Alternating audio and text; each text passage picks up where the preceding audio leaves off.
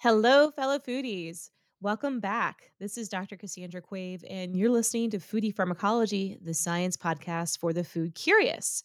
Today on the show, we're going to be covering one of my favorite topics. This is a personal hobby of mine, and I'm sure of many of the listeners, and that is gardening. Our guest today is Chris McLaughlin. She's the author of 9 books written about her life's passions about nature, gardening, small livestock, and the family farm. She's been gardening for over 40 years and has enjoyed rural living both in the suburbs and on small farms. She became a master gardener in 2000 and acquired specialty certificates in programs such as the Food, Land, and People Project, Kids in Gardens, and Backyard Wildlife Habitats. Chris's work can be found in Fine Gardening Magazine, Hobby Farm, Home Magazine, Urban Farm Magazine, the Heirloom Gardener Magazine, and Mother Earth Living. She also has a fantastic new book that's out this year. It's called The Good Garden: How to Nurture Pollinators, Soil, Native Wildlife, and Healthy Food, all in your own backyard. So great to have you on the show, Chris. And I'm really eager to learn, a bit about you, and also learn about some tips that you may have for us in our own backyard gardens. Yeah, thank you for having me. It's so great being here.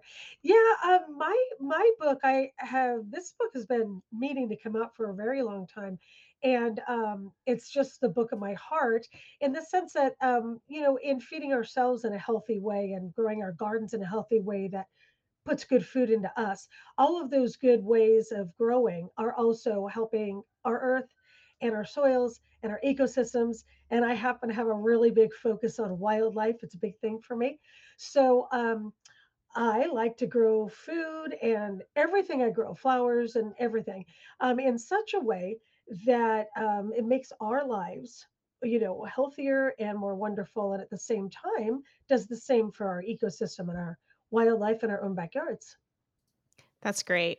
No, I 100% agree. I think gardens can bring so much, not only just joy and kind of mental health boosts to be in the garden, but also, they bring such a treasure to our plates, and we can taste the difference in flavor. And that, of course, translates into different chemistries of fresh vegetables that come into our diet. You write a lot about these concepts of interconnectedness of various creatures in the garden environment, and I'm wondering if you could speak a little bit about that, about how animals and pollinators play into your ideal garden. Right. Well, one of the things is that I really like to explain to people sometimes is the idea of, not using the pesticides, and that kind of, freaks people out a little bit because they think everything will be ugly and ruined, and mostly that's not true. Parts of it can be, but you're also supporting the ecosystem in that way. But the other thing is, most people like starting from just the basics of most of us want some wildlife. We're interested in birds and butterflies and everything, right? So when you kill off even the guys that you think are bad, and what's coming to my mind right now is the oak tent caterpillars that fall from our oak trees and they're annoying. That is also when you're killing that off, you're killing off the birds' food. So, you want birds to come to your yard, but you're busy poisoning their food and killing it. So hard to get them to come. And clearly, we need the pollinators and the poisons that we use to kill the things that are eating our plants, or maybe we just don't like them for various reasons.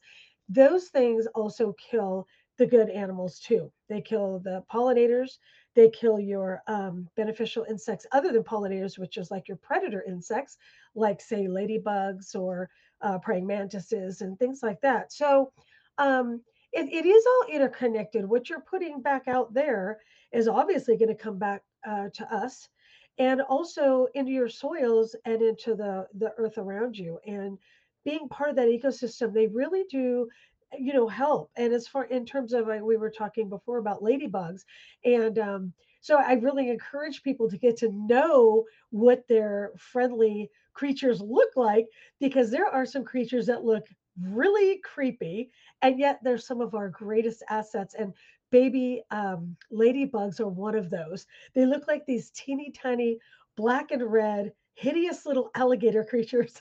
They're so gross. And people are like, what is this? And it's like, oh, that's the good guy. He's coming to the rescue. He eats like like, I forgot if it was like 30 times the amount of aphids that a ladybug eats. He has this voracious appetite. So, getting to know that, there are definitely books out there, and, even from your um, local sources, you'll be able to get downloads and things of people have written things that tell you what these bugs look like, and tell you what to look for that are good and bad, and what have you. So it's really good to get to know that, and also what damage might really be damage. A couple of tomato plant leaves that are eaten a tiny bit. I mean, is that really damage? Is it? I mean, it's not. You got some healthy tomatoes going. You're bringing them in, and you're eating them, and you're all good. Even if you're missing a tomato or two, meh, you know. I mean, come on. So, Yeah. our ideas of perfection, our Instagram worthy perfection, are not the idea of perfection that the natural world is going to call perfection. So, wrapping our minds around that is really, Yeah. yeah, Well, I think within like the foraging community, there's this ethos of, take what you need and leave a bit for the critters that also need to use that wild food as their food source. And so maybe I can sacrifice a few tomatoes to, yeah. the chipmunks and squirrels who invade That's my garden. Yeah, we actually do, sacrifice. We have some willows, some small willow bushes that we were harvesting for their branches, and, there's butterflies that actually, come from those guys, and so we let one tree get decimated, but the other ones were fine. The Yeah. rest are beautiful, and then that one, and we do it with our tomato plants as well, you know, Mhm. we do. We let some animals just take it down, and then the rest of it's ours. So, Yeah. Well, yeah. that's smart. Yeah. So I was in the store today looking at, some different plants to get going in my garden. And in the checkout line, I saw they had some little containers of earthworms and ladybugs. And I was wondering, what are your thoughts about that? If we're going for kind of an organic or biodynamic way of home gardening, Right. should we be thinking about buying insects to introduce to the environment if we don't see a lot of them? Or how do we know if we actually need them or if they're already there? Well, with the worms, what I've always noticed is that if you build any kind of compost pile, or even in your garden bed, if you're laying compost down and letting those organic materials, decompose, the red worms kind of come on their own. I mean, they truly do. A lot of people do like to buy not only the ladybugs, which you can release if you feel that you have, a lot of soft-bodied insects like the aphids, but also another predator one would be the praying mantis. They actually sell the little egg sacs. It's really cool. I mean, it's kinda, like, scary, but, like, really cool, right? And you bring them home, and they hatch, and all these tiny little babies come out, and they're, all over your garden, and they're helping you. So, I mean, sure, I think that's a great way to do it, and, of course, getting them locally from local sources would be ideal, because 'cause you're really looking for that sort of, thing. That's why we always talk about putting as many native plants into um, your space as much as you can. Clearly, it'd be pretty difficult to actually only have native plants.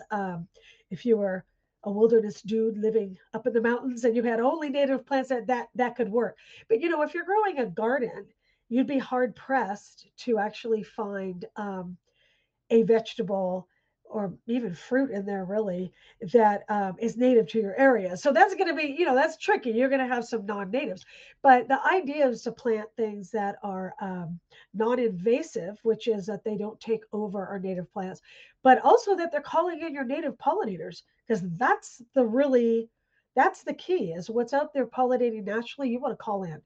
So as many, native plants you can get out there, you're going to call those good guys in. But I don't mind, buying some too. Absolutely, if I want a little boost. That's great. Okay. This, 'cause I was like, I was considering buying this, like, I'm gonna wait and speak to the expert today and see what she thinks. Yeah, It's sure. like so I have another insect question, and this may be one that some of our listeners contend with. Every year, I enter a fierce battle with slugs. They, love to chomp up my cabbages and my lettuce, and I'm wondering, Right. I've tried every natural thing, eggshells, what's your advice for dealing with those? Or is there a Well, good natural way to deal with slugs or maybe another insect predator? Yeah, the one thing I've tried, which I don't know if you've tried it or not, but is I put a giant flat board down and let it be moist underneath. You can moisten the soil or whatever. And overnight I lay that down. The snails usually gather underneath that at night. And if you go out there in the early morning and lift that board up, all the snails are clinging to it. And then I just kind of brush them off into the garbage can or Well, that's whatever. easy enough. Okay. Yeah, that works out really well. There's also a product if that's not working and they're really invading, like not just taking a little bit. Remember, ecosystem, right? Oh, but at the same time, if they are taking a lot, then you can use Sluggo, and Sluggo is iron phosphate, which actually doesn't hurt any other creatures. What it does for the slug is it stops it from eating. So they'll be out there. It's not a quick thing. This is not a giant spray it out there and everyone's laying there dead. It's not like that. It takes a little bit of time because you're stopping their appetite. But I really find between doing that board, if you did that like every day, honestly, in that area, you're going to really knock that count down. And also, your birds are going to come take a bunch of things too. So, of course, encouraging all of that to work together. And the thing is, too, like we live in an Amazon Prime world, right? I mean, right? So everything has to be like this. I mean, that's what we're used to. I mean, even since the microwave, right? I mean, honestly, I have literally stood in front of my microwave, no lie, 90 seconds left and I'm doing this. Come on. I 90 see so long. Yeah. seconds, and I can't wait, right? So, that mentality of it is true in a natural garden when you're really trying to do things in a way that works with nature, it takes a little bit of time. You have to give Mhm. things time to work. So, the slow food movement, the slow fashion movement, the slow flower movement, the slow garden movement. Yeah. Oh, yeah, it's okay. Give it a break. So Yeah. that's really important because people think things don't work right away and they don't see that massive result and then that isn't instantly gratifying. So, but what we do find is if you keep using a lot of these, more natural ways, you're going to find the garden comes in balance. Nice, Yeah. nice. Well, I Yeah. mean, that's the goal overall. When I think about how I lay out my garden, I'm also always looking for ways to grow plants in harmony. And one of those ways is by looking for plant companions. And, Yeah. how do I plant one type of vegetable with another? For example, I'm getting ready to plant some peas on a trellis, and along the line, I'm putting in some lettuce, and the peas, have nitrogen fixating bacteria that will help the Right. lettuce grow. And so they make nice companions. And I'm wondering, in your experience, um, maybe we'll just start with like a vegetable garden. Do you have any tips on how to really find the best plant friends for each other? Yeah, I don't do a lot of that's a tough one because there's so many different There's ways that so many different iterations. Yeah. but one of them, like you're saying, of course, there's some that go hand in hand or whatever. But one thing I want to talk about because you brought up the uh, the nitrogen, right? Yeah. Mhm. So, so with the peas and the legumes, they fix nitrogen in their roots, right?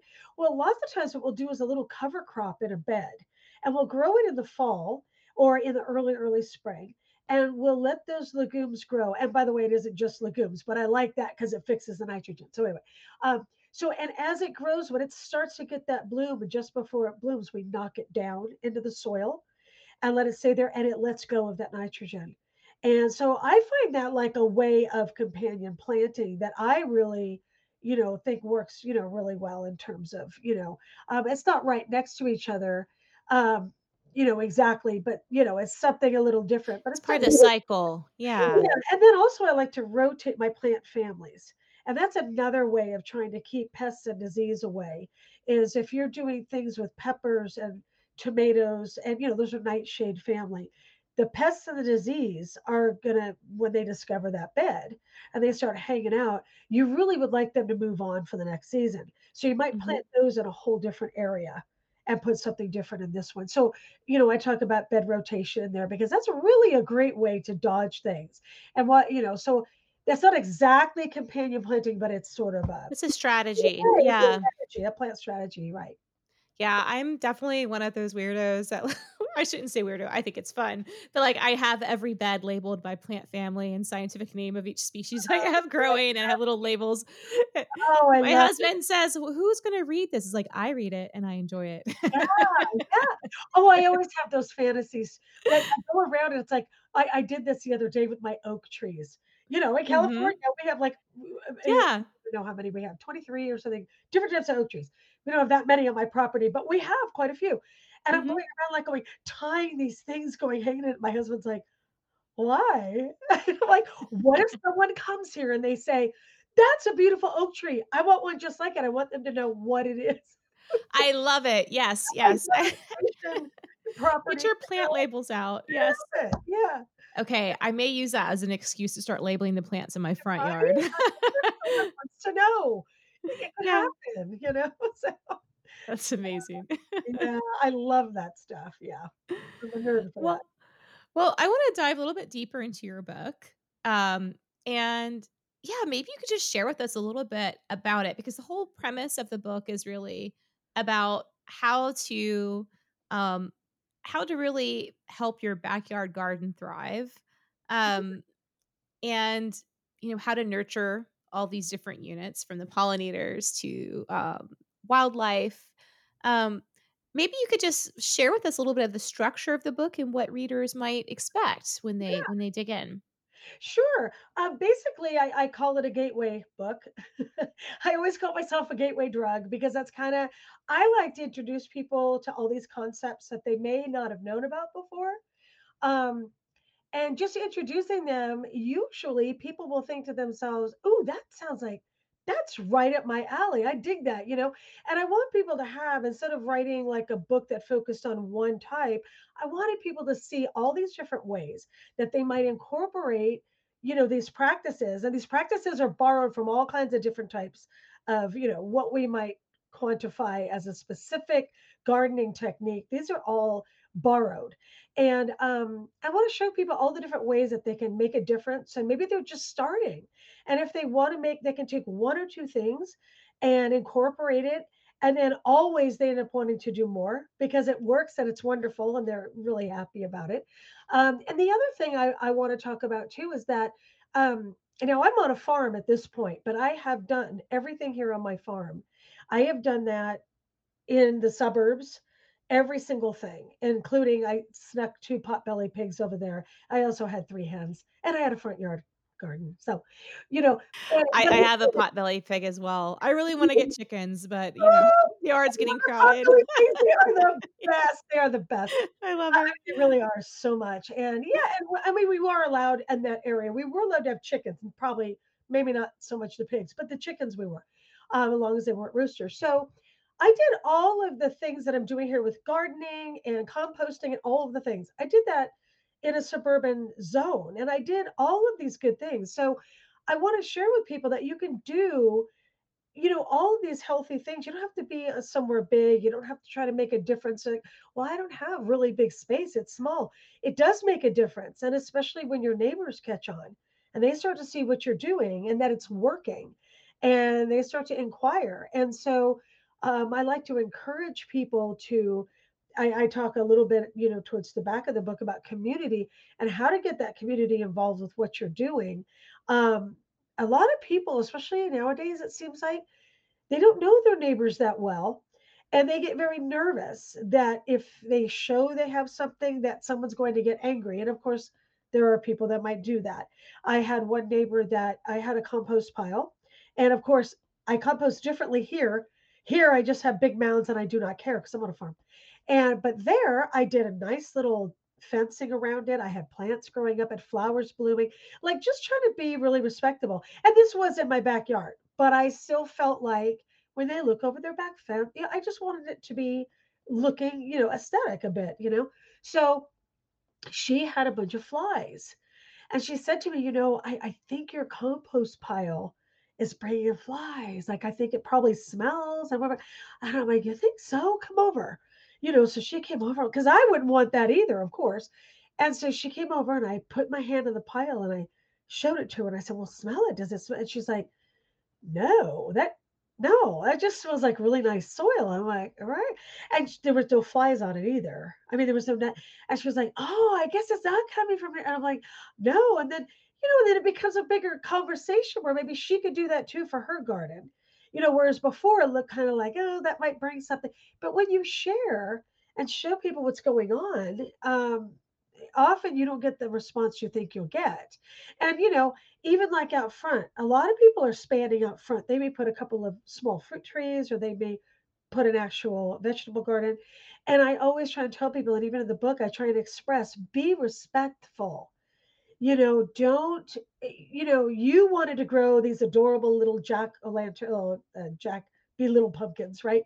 Growing along your thing. That's wonderful. But don't let it encroach on someone's property, no matter how cool you think that is. That wasn't their decision.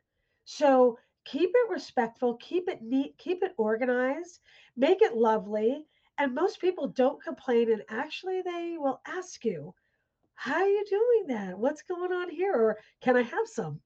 you know, whatever. So, and that's how you get people on board is really with having respect and not, you know, um, pushing things onto people, but more inviting them in. So I do a lot of talking about that in the back of the book, but all the way through, I like to give you ideas on what you can do for, keeping weeds away, organically and naturally, pests. I talk about if you want to do a specific garden, say you want to put a butterfly garden out there, and I talk about how not only do you need things for the nectar and the pollen, but you also need the plants that that particular butterfly is going to lay its eggs on, and that little caterpillar will indeed eat all the way to the ground because that's what's going to give you more of those beautiful butterflies.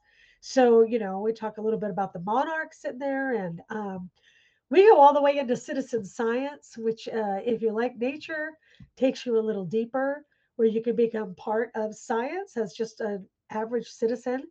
It's all up at a collective database, and there's so many different ways to get involved with that. So, yeah, I talk about, just all. It's kind of runs the gamut of everything in there. So, truly a gateway.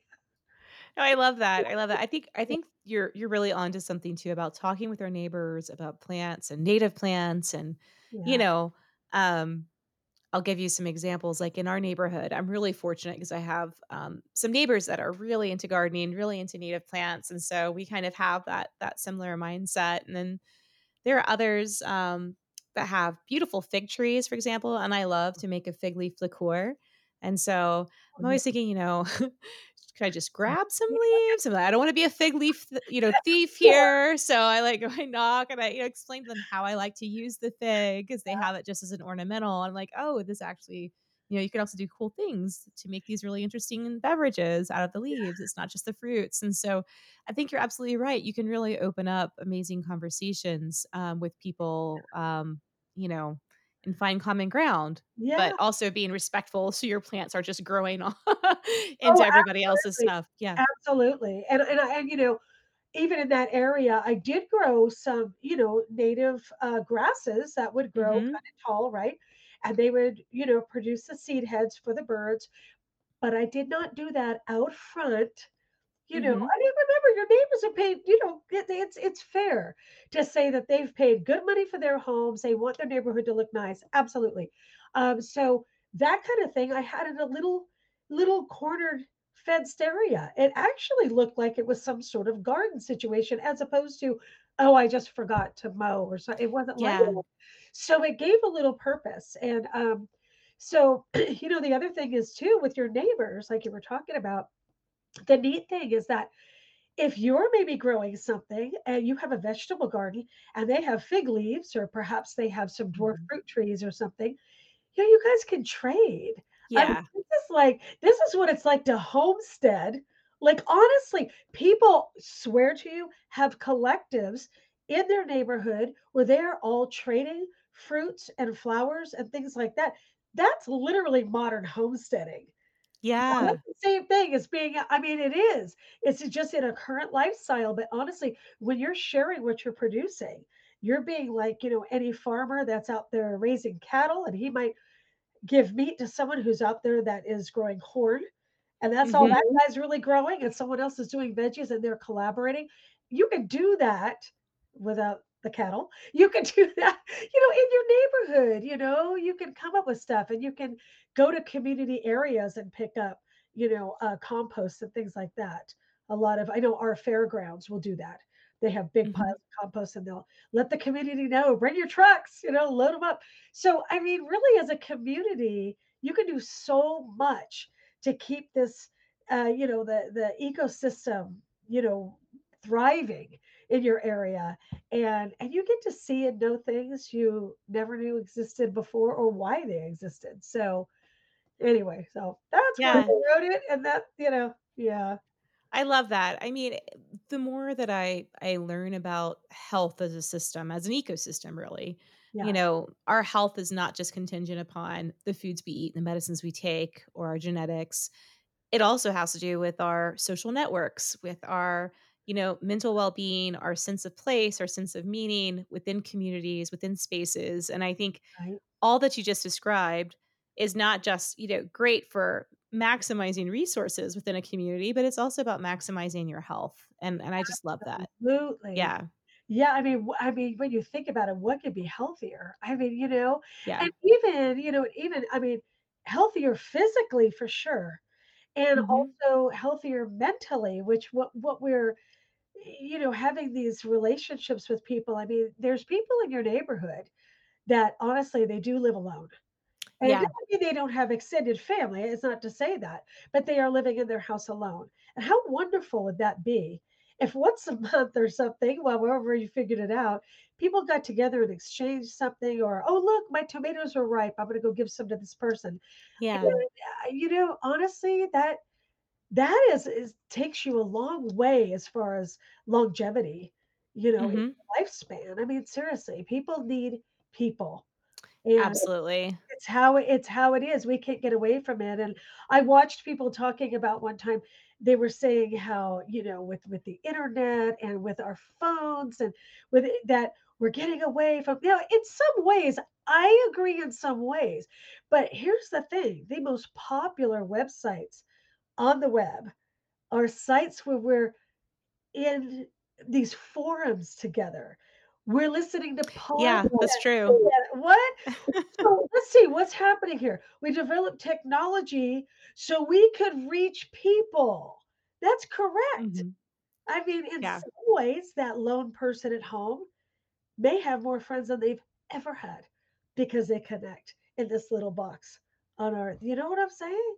So Yeah, we yeah. keep reaching out for people, even though the technology keeps coming at us. And we go, oh, we're still reaching out. We still need people. We still want people. So I just, that's why I big Absolutely. thing for me with the community section in there.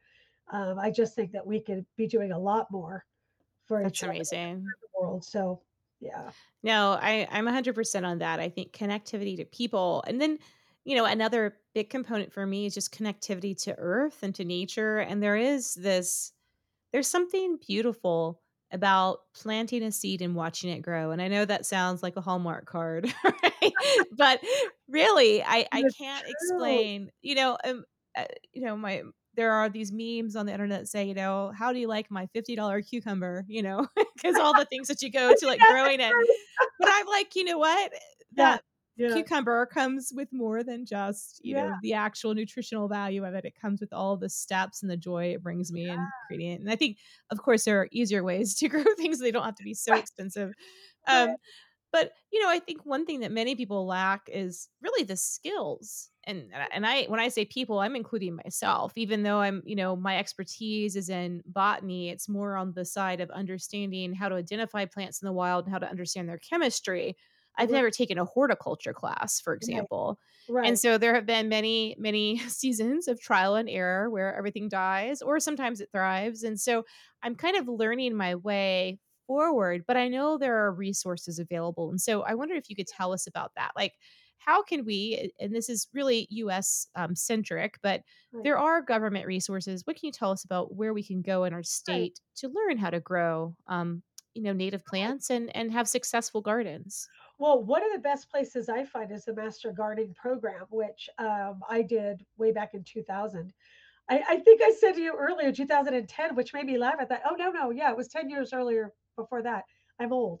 Um, but anyway, they through your cooperative extension office in your state, um, not only do they have courses if you wanted to do that, but even if you didn't, they always have people at the ready to answer your local questions, which is right super important. I mean, you could get all the books you want, you can look things up, but boy, when they're right in your backyard and you're like, well, I have this plant doing this thing, they're like, we know what's happening because it's happening all over. And so they help you with that. So reaching out to the master gardeners is like a really great resource. And then also, if you wanted to become one, that's really awesome. That information trickles down from the universities and they train people to be master gardeners in the county. They also host plant sales, one of which I just missed the other day. And they do heirloom vegetables and things like that, but they also have the native plant sale. So they make sure people get those in their yards as well. So I always say reach out locally because that's really what I'm all about. Obviously, the locality of anything extends to the entire world, right? But I think that we don't focus often on what we can do in our small as our small cells in our small yards. And so reaching out locally is your best way to be knowledgeable about what you're doing. And I love the botany thing you brought up. Like, honestly, that's the degree I would want. I'm a botany geek. Like, I don't know nearly enough, but everything I learn, I get it's so amazing to me. And you talk about, the seed growing, and people are like, oh, we have miracles around us every day. We just don't think they're miracles because they happen all the time, and so we miss it. But I am always amazed how an apple seed, which by the way, you probably wouldn't want to grow apples from an apple seed, but if you did, and it grew into a tree, right? And all of the people it feeds for how many years? Those things live a long time. And I think to myself, is that not a miracle that that tiny seed holds every single thing it needs to do all that for everybody for years and years and years on end? I mean, it's miraculous to me. That's why I do love botany because that's Oh, all very miraculous to me. That's just, yeah. so yeah, I love that stuff.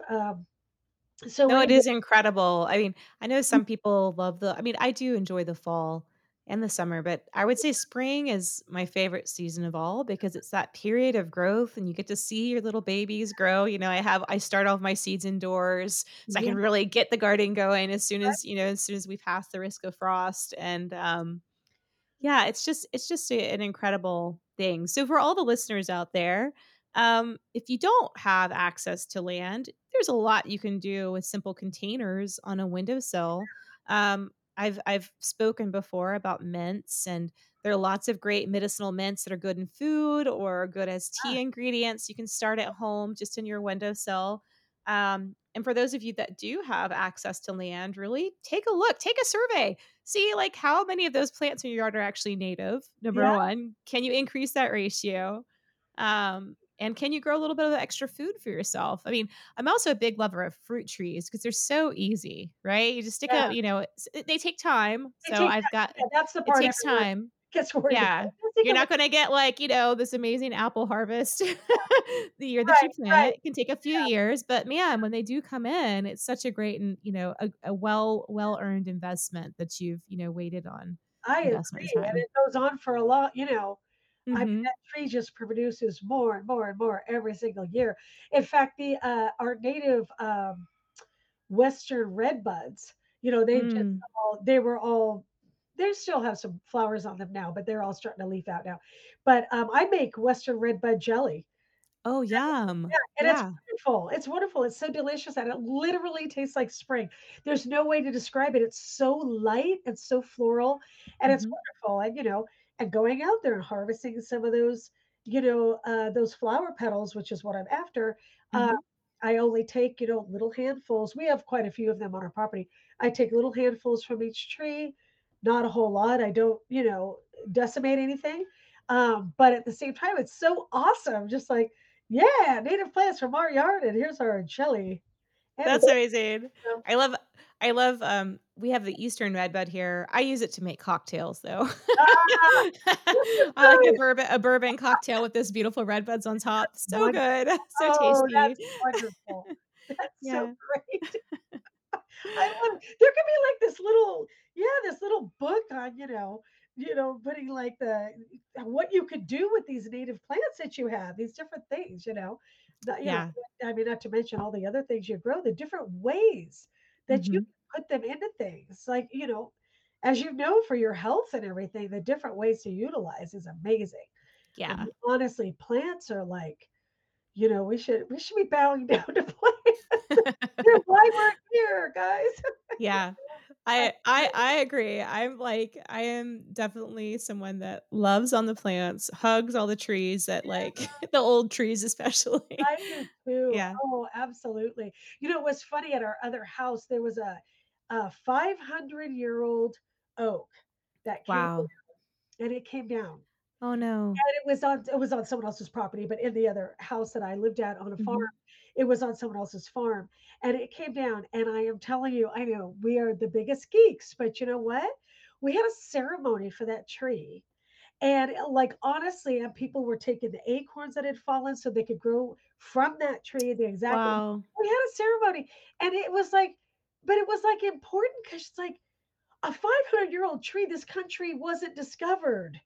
Yeah. That tree was growing Mhm. before what? Before everything here. So, like, it was Amazing. amazing. It was just this grand old thing, and it was really neat to see the little things people brought to lay on the tree and everything, and Oh. it was super cool, but it's respect. I mean, Mhm. honestly, it all comes down to respect for, what the earth gives us, honestly. That's really what it's about. Absolutely. Yeah. Absolutely, especially in a time where we've lost so many of our very old trees. I mean, Yeah. globally, just Yeah. because of human expansion, development, and et cetera. It's Yeah. Yeah, so yeah. to acknowledge and respect it, I think that that also shows, people who might have thought, "What are these people doing by that tree over there?" They might have like and then they find out what we were doing, and then they're thinking, "Oh, that's so silly," and then they're thinking, "Well, yeah, well, it's silly, but I get it," and you know what I mean? And then any children who are watching, right? Mhm. I mean, Yeah. anything you're doing, those kids are watching. Yeah. So that's the way that's what I love about the citizen science too, getting them involved with, oh my gosh, there's so many things. We do the Bluebird Project here because we have like a bazillion bluebirds.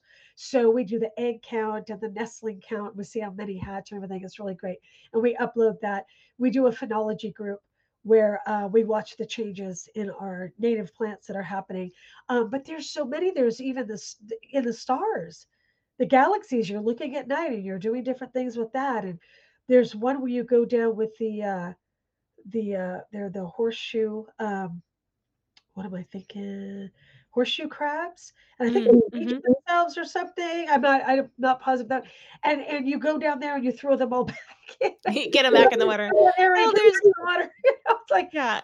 there's frog sounds ones, like where you're listening to frogs and writing down what you're hearing and stuff. I mean, God, get your kids involved with this stuff because that's what teaches them that respect and that love for our natural world, which we are a part of 100%.